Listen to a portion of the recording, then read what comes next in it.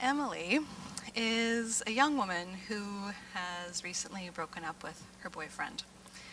She's devastated, obviously.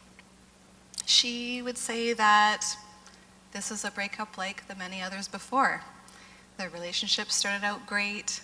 They hit it off, were very compatible, excited to see each other, spending lots of time together.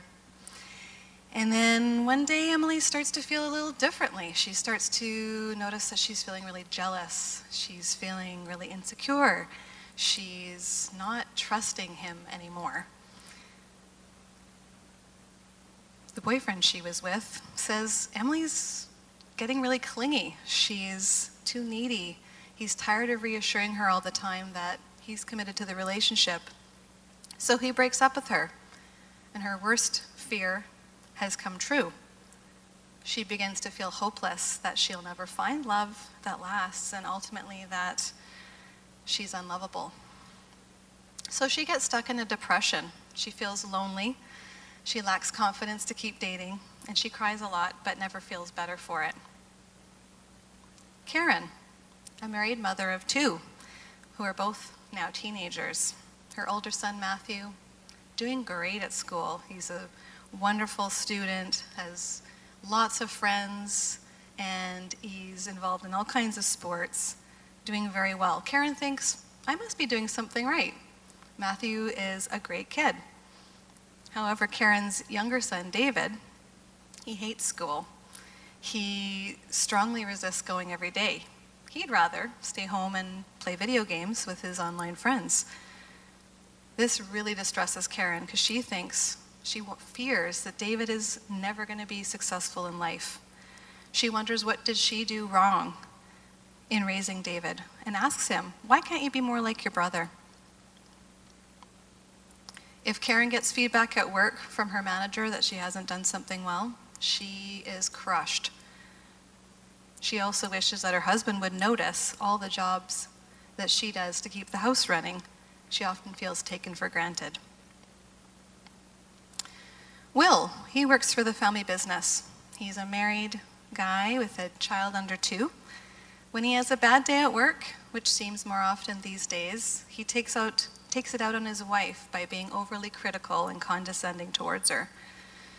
When she asks about his day, he says it was fine, but he continues to give her the cold shoulder. He feels stuck in his role, and he doesn't want to let his dad down. The thought of doing something else seems daunting and impossible. He becomes kind of like a numb rock in an attempt to endure his life, which he feels he has no control over. What is common about these 3 people? Maybe you're wondering. What is common is that they are stuck in a pattern of thinking, feeling, and acting in ways that aren't working for them. The thing is, they learned those patterns when they were young, and that was a way of coping with their situations at that time. However, it's not working for them anymore. For example, let's think of Emily again.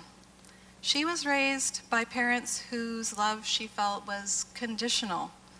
They weren't always present for her because they were caught up in their own conflict in their marriage. So to survive this, Emily would work very hard to earn their affection by becoming a very good dancer and taking great care in how she looks. Karen was bullied in school. Everyone thought she was overweight. So to compensate, she would work hard in her classes and achieve good grades so that she could have the praise of her teachers. But she was never satisfied with her accomplishments, and she always felt like she needed to be doing more to be good enough.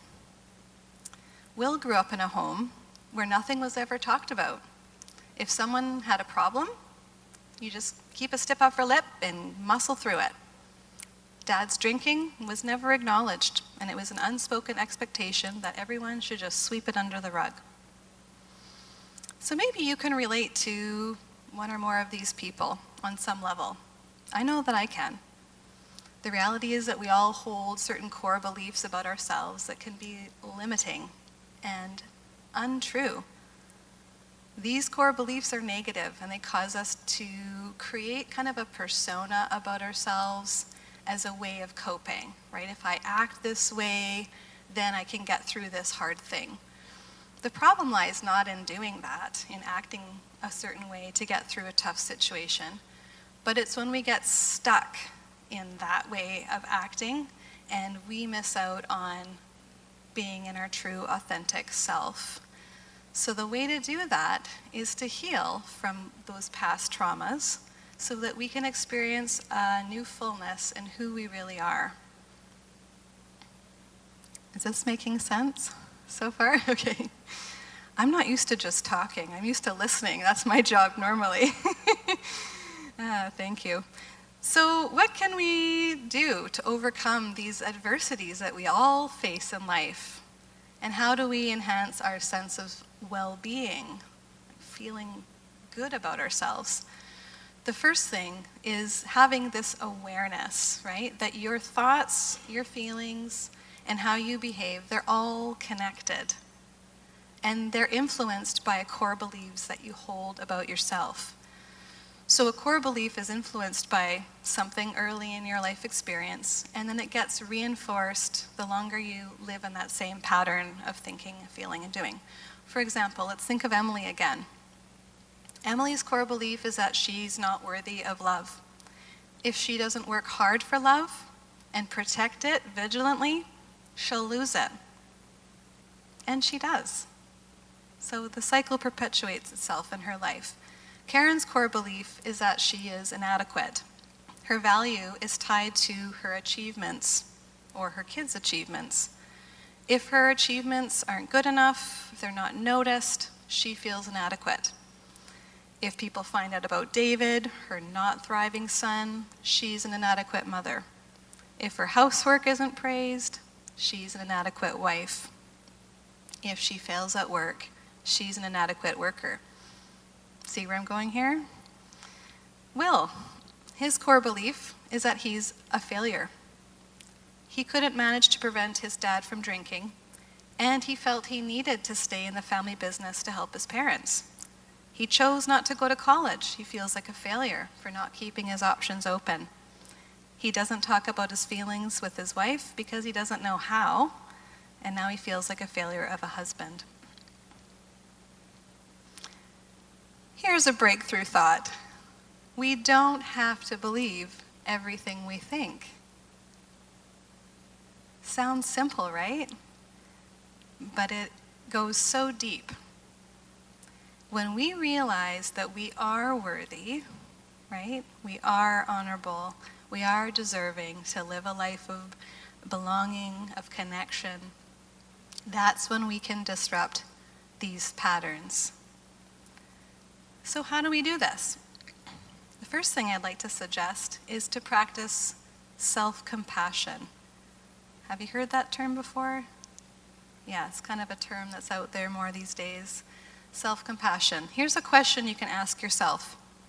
How did the past influence who I am today? Keep an open mind as you ask yourself that question. Try to answer it without falling into a victim mode. Woe is me. That was awful. Instead, rather seek to understand how you coped in that and what you learned in that experience. So that's giving yourself a lot of compassion, right?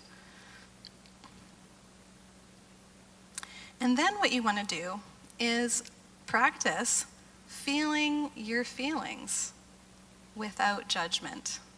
This is a big one here. I talk about it with people all the time, and it's surprising how hard that can be to do. So we want to start by identifying what it is I'm feeling. Can we get in touch with that? Checking in with yourself. What am I feeling? Name it. Is it grief? Is it frustration? Is it disappointment? Is it sadness? Is it insecurity? Is it fear? There's the good ones too, but usually it's the hard ones that we struggle with, right? Like what I've just mentioned. And name them. Then recognize, how do I feel that feeling in my body? Worry or anxiety is a common one, right? I think almost everyone I see reports having some anxiety. What does that feel like in your body? Does it feel like a tightness in your chest? Does it feel like hot, sweaty hands, like I had before coming up here? Does it feel like dizziness? What does it feel like? So that you can recognize when it's starting to come. And then recognize and realize that that's okay. It's okay that I feel this way. All feelings are actually okay. We don't like to feel the bad feelings, the bad, negative feelings, but they're okay, and they're actually important for us to feel. So that's the non-judgment part, right? So when we are able to experience our emotions fully, that's what makes us fully alive. When we can feel our sadness, right? Maybe we've lost someone. That is a grief. That is a sadness. We need to feel that to also then be able to feel joy, right? The opposite feeling. So when we allow ourselves to go there, we can be free from that. So we don't want to judge it, right?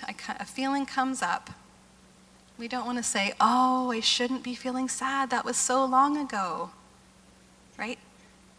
Erase that word from your vocabulary, should and shouldn't, right? It's okay if you're feeling sad if someone has left you long ago. That's just how you're feeling. Pay attention to it. Because the reality is that your feelings come and your feelings go. Think about that, right? Do you ever stay in the same feeling 100% of the time? No. They come and they go. So we know that what we're sitting with at the moment is not going to stay with us forever, but just for a time. So we want to practice getting comfortable, sitting with a feeling, and not trying to escape it.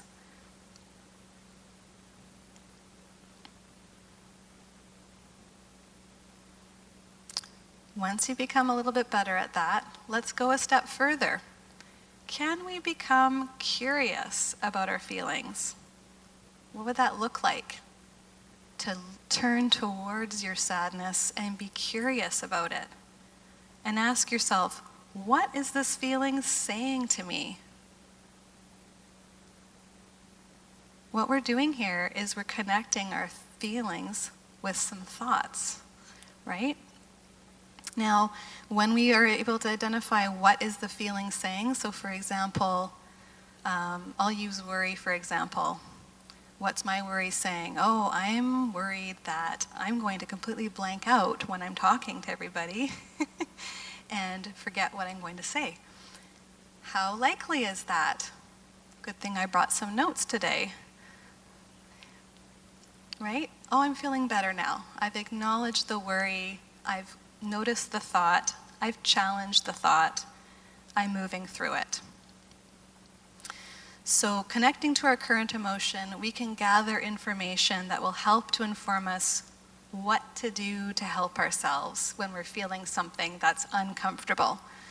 Maybe we need to express it. Again, things with sadness. Sometimes people feel like, oh, I can't cry about it. I don't want to cry. Crying is good. You want to get those tears out. You want to express the sadness, the frustration, the disappointment. Maybe we need to challenge a thought, right? If the sadness is saying, you're just not good enough, no one will ever want to be with you. We need to challenge that. Well, for Emily's case, she's had a string of boyfriends. They all wanted to be with her, right? That doesn't support that thought, right? The reality is that not all of our thoughts are true.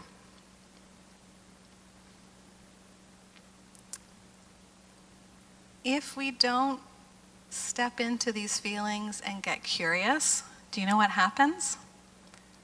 They keep bugging us.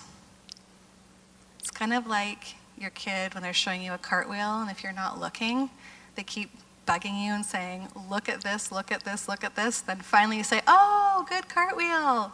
And then they move on and they can go do something else. With your feelings, when you acknowledge them when you turn towards them, when you do the work of sitting with them, connecting them to some thoughts, maybe challenging those thoughts a little bit, they feel like they've been heard. They don't need to keep bugging you. They feel like they've served their purpose by giving you some information about how you're doing. And then they can kind of float away for a bit. They might come back, but you're feeling more comfortable with yourself and able to do that. Does that make sense? Okay.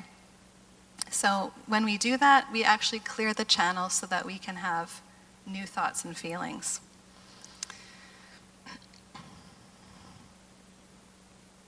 The next part I'd like to suggest is how we can connect back to ourselves. This is the goal. So we've created some other personas, some other ways of being to cope with the situation. It's not working very well for us anymore. So what we want to do is we want to acknowledge how these different parts of ourselves have been helpful to us. So for example, Emily's part that she was striving, the part where she's striving too hard to win love and affection, right? Because she was attempting to meet a very valid human need of love and belonging. That's important. That part was trying to do that for her. Karen's part was good at school. It gave her a place there. She felt safe. It was something she could control. It also opened the door for her for the new stable career that she has. Will's part, that's loyal to his family, kept his family business going and provided for them. It's not all bad, is it? When we can thank our different parts, our personas, for the role that they played, helping us through that tough situation in our past, remind yourself that you're not in that situation anymore. That part doesn't need to keep being so active anymore. It clears some space up for you to go back to a more authentic self. You don't need to keep acting in this way anymore.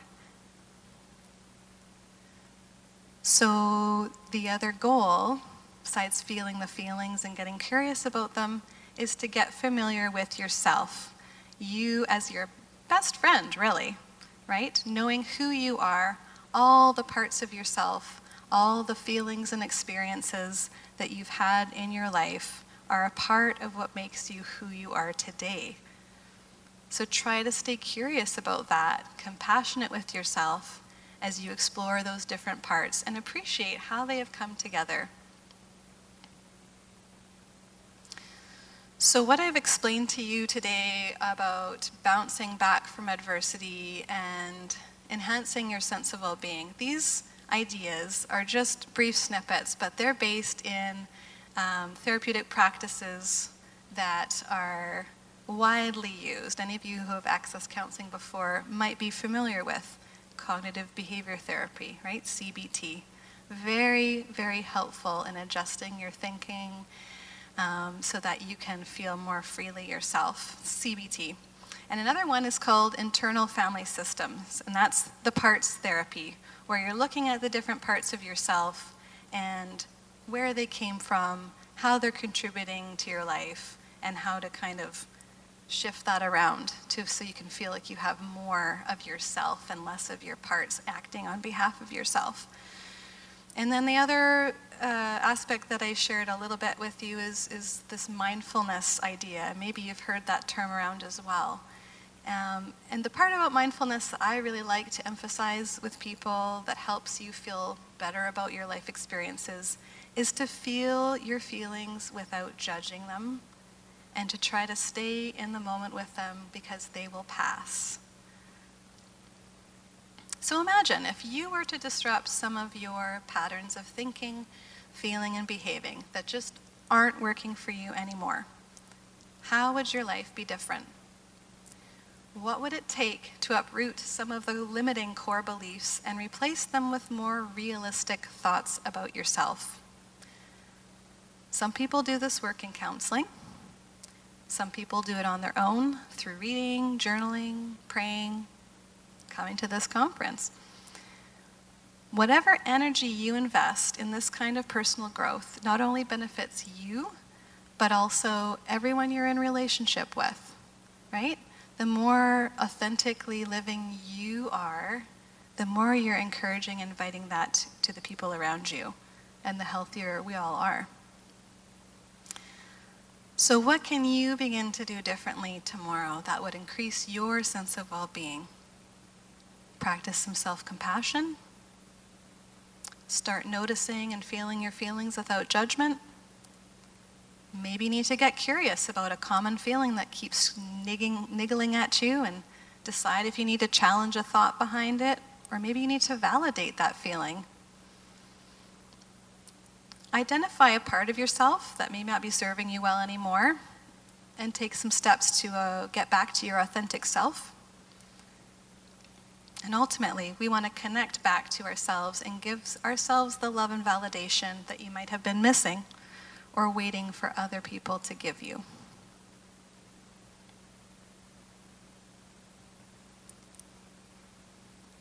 I'm open for questions now. I'll let you think about that a little bit.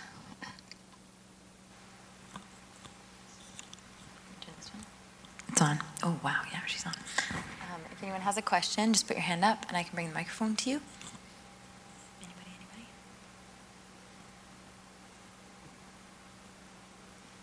Yeah. Oh, she's good. What I found really helpful, Darcy, is to speak in the eyes term instead of, I can think of an example, but just to speak in the eyes for now. So when I say, would you like to go out for lunch? The person responds, yeah, I would like to. And right away say, I would really like to go out for lunch with you next week. So make it a concrete, make it more concrete. Because then I'm affecting my feelings and what I like to happen. Instead of waiting for somebody else to do my part. Did everybody hear that?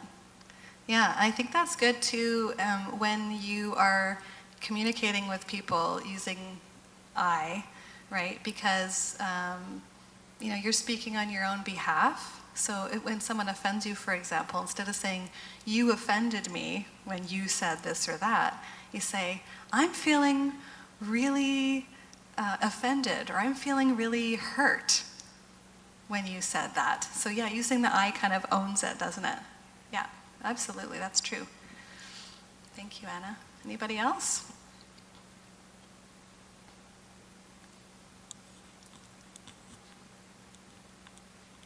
Excuse me, folks. If you want to pass that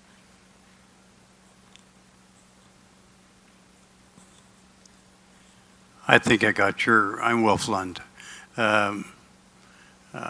Your presentation was pretty clear, but so often in a person's difficulties, they are complicated because of use of drugs and alcohol. And it seems much harder for a person who is affected that way to get from A to B. So, in the process of recovery, does one have to treat, say, the addiction or the alcoholism first, then proceed to business of self-improvement, or do you try and tackle them together? Just interested in your views on that. Yes, thank you. I would say that addiction is a behavior, right, in a reaction to probably an earlier trauma. So the healing comes in identifying the trauma and healing that, right? It's not so much about the behavior. That's just indicative of whatever suffering the person is trying to cope with. So, and that's, I think it's true. I know that in the short time of explaining things, it's often the case for most people that they need to work with someone for a while to get to some of these core beliefs, to get to some of these traumas, and to do that healing. It's not something we just do in a quick conversation or a 1-minute thought. So it is a process, but I would say that for addictions, that there is a root there that we want to look at, like a cause, because the addiction is a behavior that's trying to meet a need, right? It's trying to cope with a pain. Does that answer your question? Usually it's a bit of a chicken and egg thing because the person will have a difficulty, then will resort to this to help to deal with what they think is the pain. It seems to be fairly complicated. I ran into this a lot when I was in the service with people who had problems and they would get exacerbated within a family when they both start drinking. Yes. So it just seemed to have a snowball effect, and it was always very difficult to try and reverse that. Reverse that sooner, because what do you treat first? The depression or the addiction, which may be a result of the depression or the other way around. I would say the depression. Yeah. Anybody else?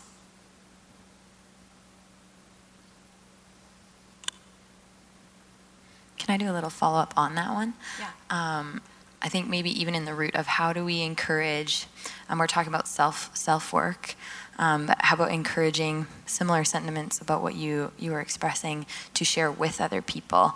Obviously not prescribing something, saying you need to do some work, but how do we even communicate, to try and encourage somebody to access that, why do you feel this way, or why are those behaviors coming up? Oh, sorry, you're saying how do we encourage people to get some help? Or even practice some of these things themselves? Yeah, it's also assessing people's readiness for change, right? Sometimes we can see clearly for other people what we think they need, but they might not see it and they might not be ready for that. So I think that there's always the messaging of, that there's help for that, or that would you like to talk to somebody? Or this seems like it's really troubling you, can we get connected with someone?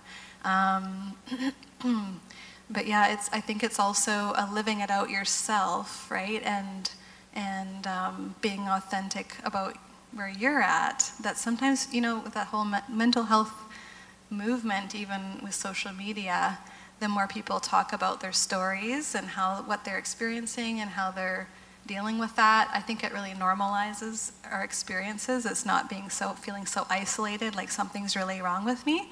And so I think that, being able to have that as part of our regular conversation and checking in with people, not just for their sake, but also for our sake, and it just normalizes talking about how we're really doing. So I don't know if I answered that question completely, but we can encourage people to get more help, but they have to be ready to do that. So it's really just staying hopeful, I guess, and encouraging for them to do that. But at the end of the day, it's also really an acceptance that you are only in control of yourself. There's no one else you actually can control.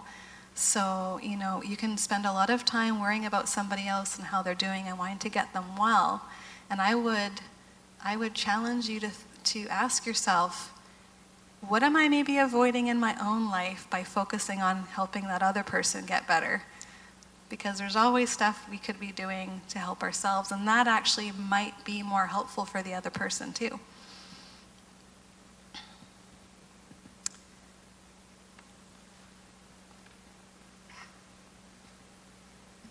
Thanks for your patience in the goose chase. Appreciate it. I like what you said, Darcy, about the more awareness on mental health, and you're right, I think people are talking about it a lot more. Do you think that or does just statistics show that there's more stress and more anxiety that people are dealing with now, or is it just because we have more awareness of it? That's a really good question. I think it's a combination of things.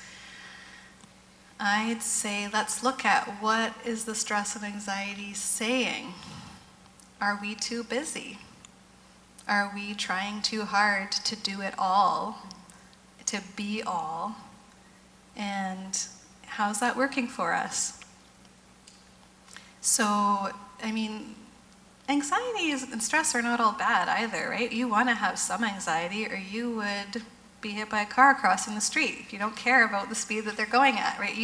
It's not that they're all bad, it's just keeping things kind of in check. So I think when anxiety is really on the rise, it's because things are not in check, they're not in balance, they haven't, it's your alarm system is just thinking everything is a danger, and that's usually indicative of some kind of a trauma. And when I say trauma, I don't mean you have been horribly abused or neglected or living in poverty, although those are all traumatic.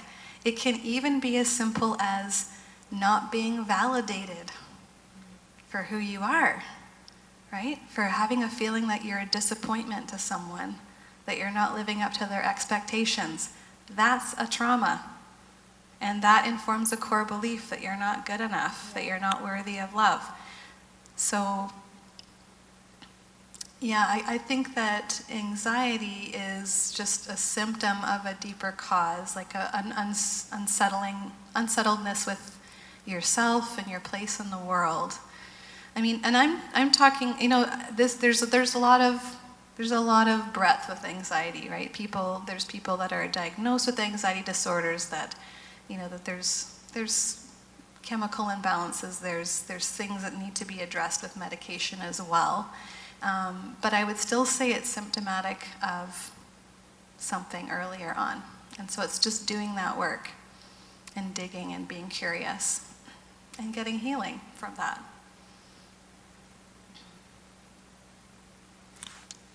Does that answer? Yeah.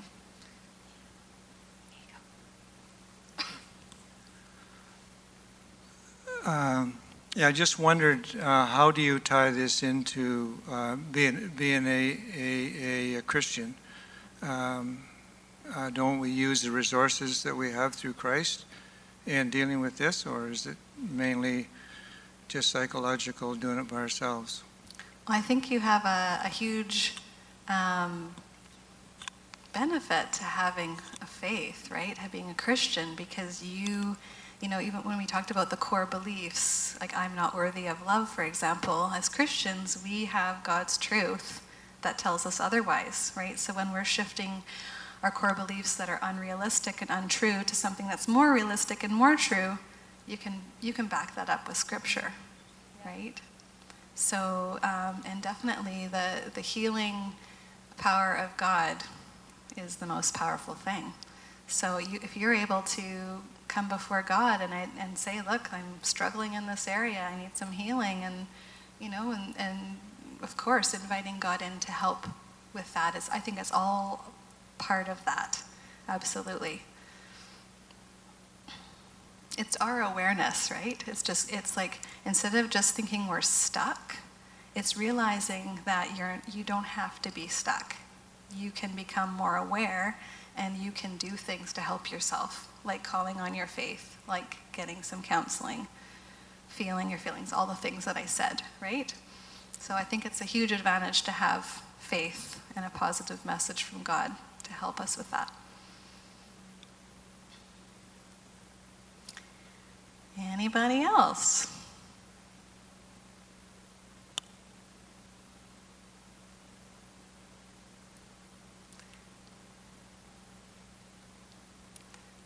This is the quietest this church has ever been. You want over here? Okay. Just following up on the last question a little bit more, where or how do Christians contort their faith to that in a way that is a hindrance when they're coming to counseling, or what barriers do we sometimes bring that maybe impede the counseling process? That's a good question. Barriers, using your faith as a barrier? Artificially. Yeah. Well, maybe sometimes we think as Christians we should have it all together, and we shouldn't be struggling with mental health because God should just heal us from that. But I always say mental health is like any other health, right? Sometimes you go through cancer. You get the treatment you can for it, but it's something you go through, and it's just as valid. So sometimes I think And that the whole healing thing too comes into like, oh, if I'm not healed, do I not have enough faith, or all that kind of stuff that comes up. So I think sometimes we think we have to have it all together, or we should just need to pray harder, and why isn't that working? That can be a barrier. If we feel like our lives are not living up to what we think God's expectations are of us, that can cause a kind of unique kind of a depression, right? We're letting God down. Lots of things, really. Yeah. I think that just the holistic awareness of who we are, that it's all connected. Spiritually, how we're doing, emotionally, mentally, physically, it's all connected. So it really is good to take a whole lens of how am I looking at my life, and how is that serving me? Or if it's not serving me, what do I need to do about it? Yeah?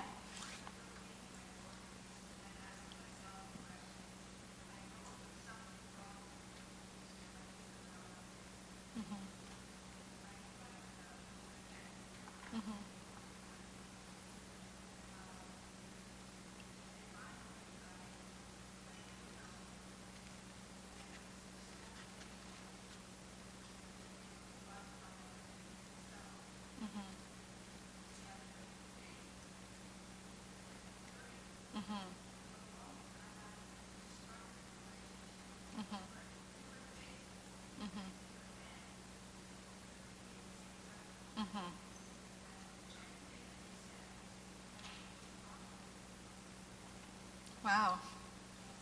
Well, praise God that you were able to break that pattern and be free from that. Yeah.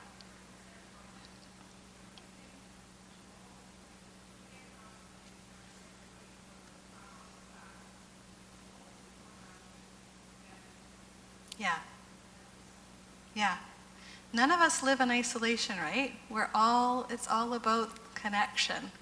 And I think that a lot of our suffering has to do with feeling disconnected from yourself, from others, and ultimately that interferes with your connection with God, right? So it's that key of connection. How do I reconnect to myself? How do I turn inwards and develop more compassion, love, and acceptance for myself? When we do that, we also can do that for others. Isn't that great? When we can be compassionate and loving and accepting of others.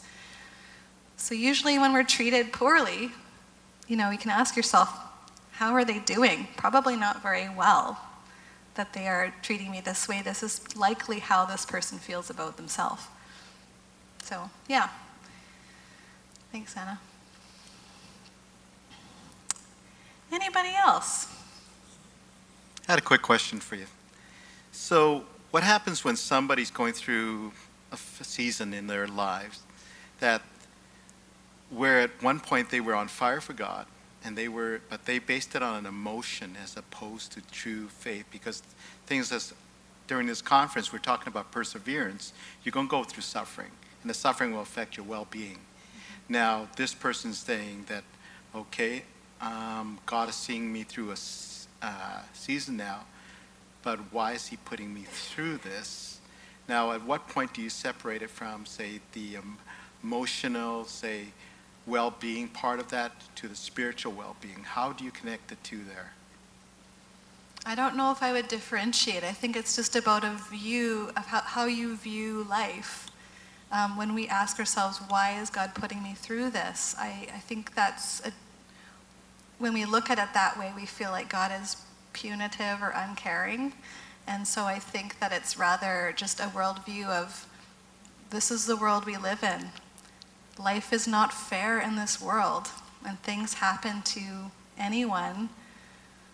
We can't ask the question, why?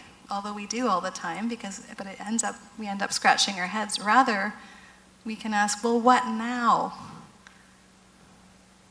The why question's frustrating, right? Because we'll make up stories, and those stories become our truth, and then that really makes it harder for us to get through that season. So I would ask, well, what now? I'm going through this season.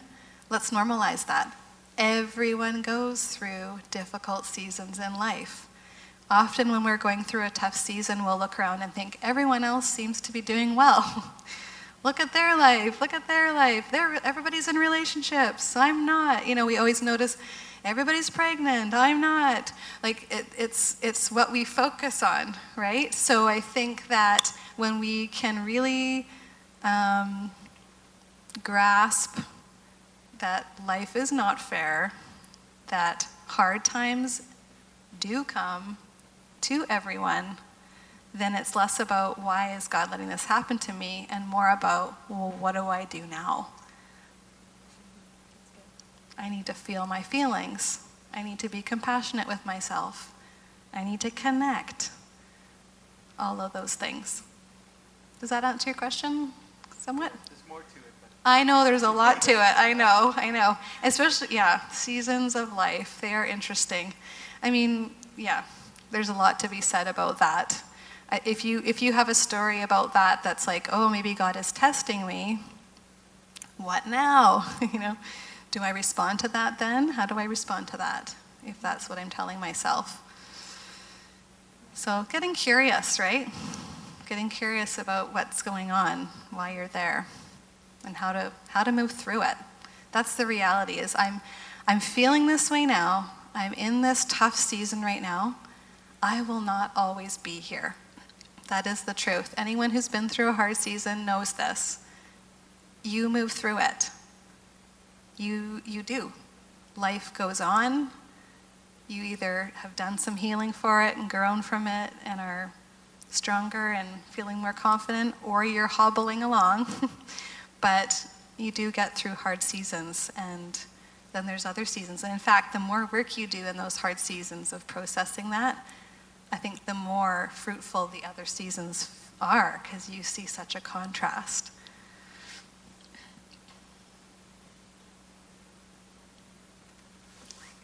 Anybody else?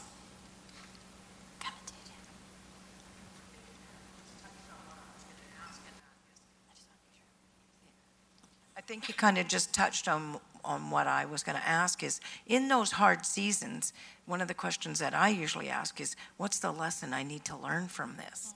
Because otherwise it seemed to go through them again and again, the same thing.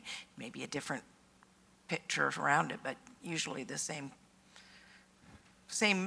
sort of circumstances, right? Yeah. So I think you were touching on that a little That's bit good. there, What can I learn from this? And what can I do to help myself in this hard season? Maybe this is a time I need to slow down a little, take some more time for myself. Maybe I need to connect to some people who I feel like are doing pretty well. Being really gentle with yourself when you're going through a hard time.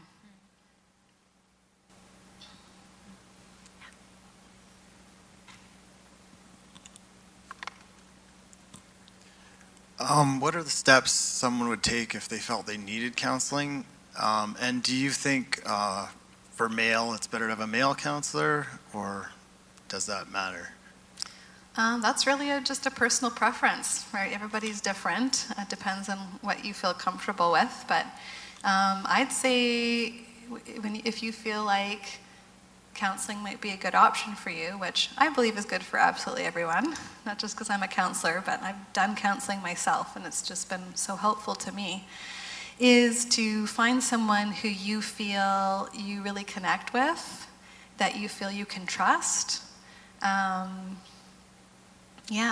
you just feel like, I can trust them. They seem to really listen to me and have some good insights for me. So sometimes it's really just kind of looking around or asking people like who they've seen that they felt was helpful.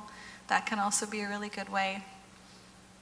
Yeah, but kind of doing your homework. Sometimes counselors will offer a brief phone conversation or something to chat first before actually booking an appointment. But I think most counselors are online now, and they have websites, so you can also read their biography or their little write-ups and get a sense of what they're about. So I would encourage that, of course, for anyone. It's great. I learned so much doing my job, walking with people in their journeys. I learn from people as they overcome things, as they get new insights, and I feel like I kind of benefit from being able to do that. So it's really neat. And you know, that's what we're doing in community here. You know, when you're walking in life with someone, right? It's just being there, right? It's not about offering advice even. It's just saying like, yeah, that is hard, what you're going through. I'm here for you. What do you need? That kind of a thing. Anybody else? Last kind of opportunity. Oh, right beside. I was thinking for a while. I think specifically, like for me, in a lot of relationships that I have with other guys, they are scared to talk about their feelings, and I think they realize certain things. Like for me, I'm a total feeler. Like I cannot hide how I feel. I will die. Not literally, but you know what I mean. Like what would you say is a positive and like almost like not super confrontational way to open a dialogue that doesn't like totally overwhelm? Because for me, I'd be like, let's sit down, like let's have coffee and just like blah. But like, what's a way that you find is like just not, you know, like too much, if that makes sense? I don't know. Yeah, because you're more than ready to talk about your feelings, and you notice that they might not be. Yeah, so I don't know. I think maybe starting with like topics that aren't too personal, and I think also realizing that not everybody is going to be as comfortable as you, but when you model that for them, they might say, "Oh, this guy's comfortable talking about his feelings. Maybe I could explore that." So I think being patient too is that everybody's kind of different on their journey of comfortableness with talking about feelings, especially if, you know, for many of us, we really need to feel like we know that person to talk about some of those things. So I think really putting in the time and building trust is also important.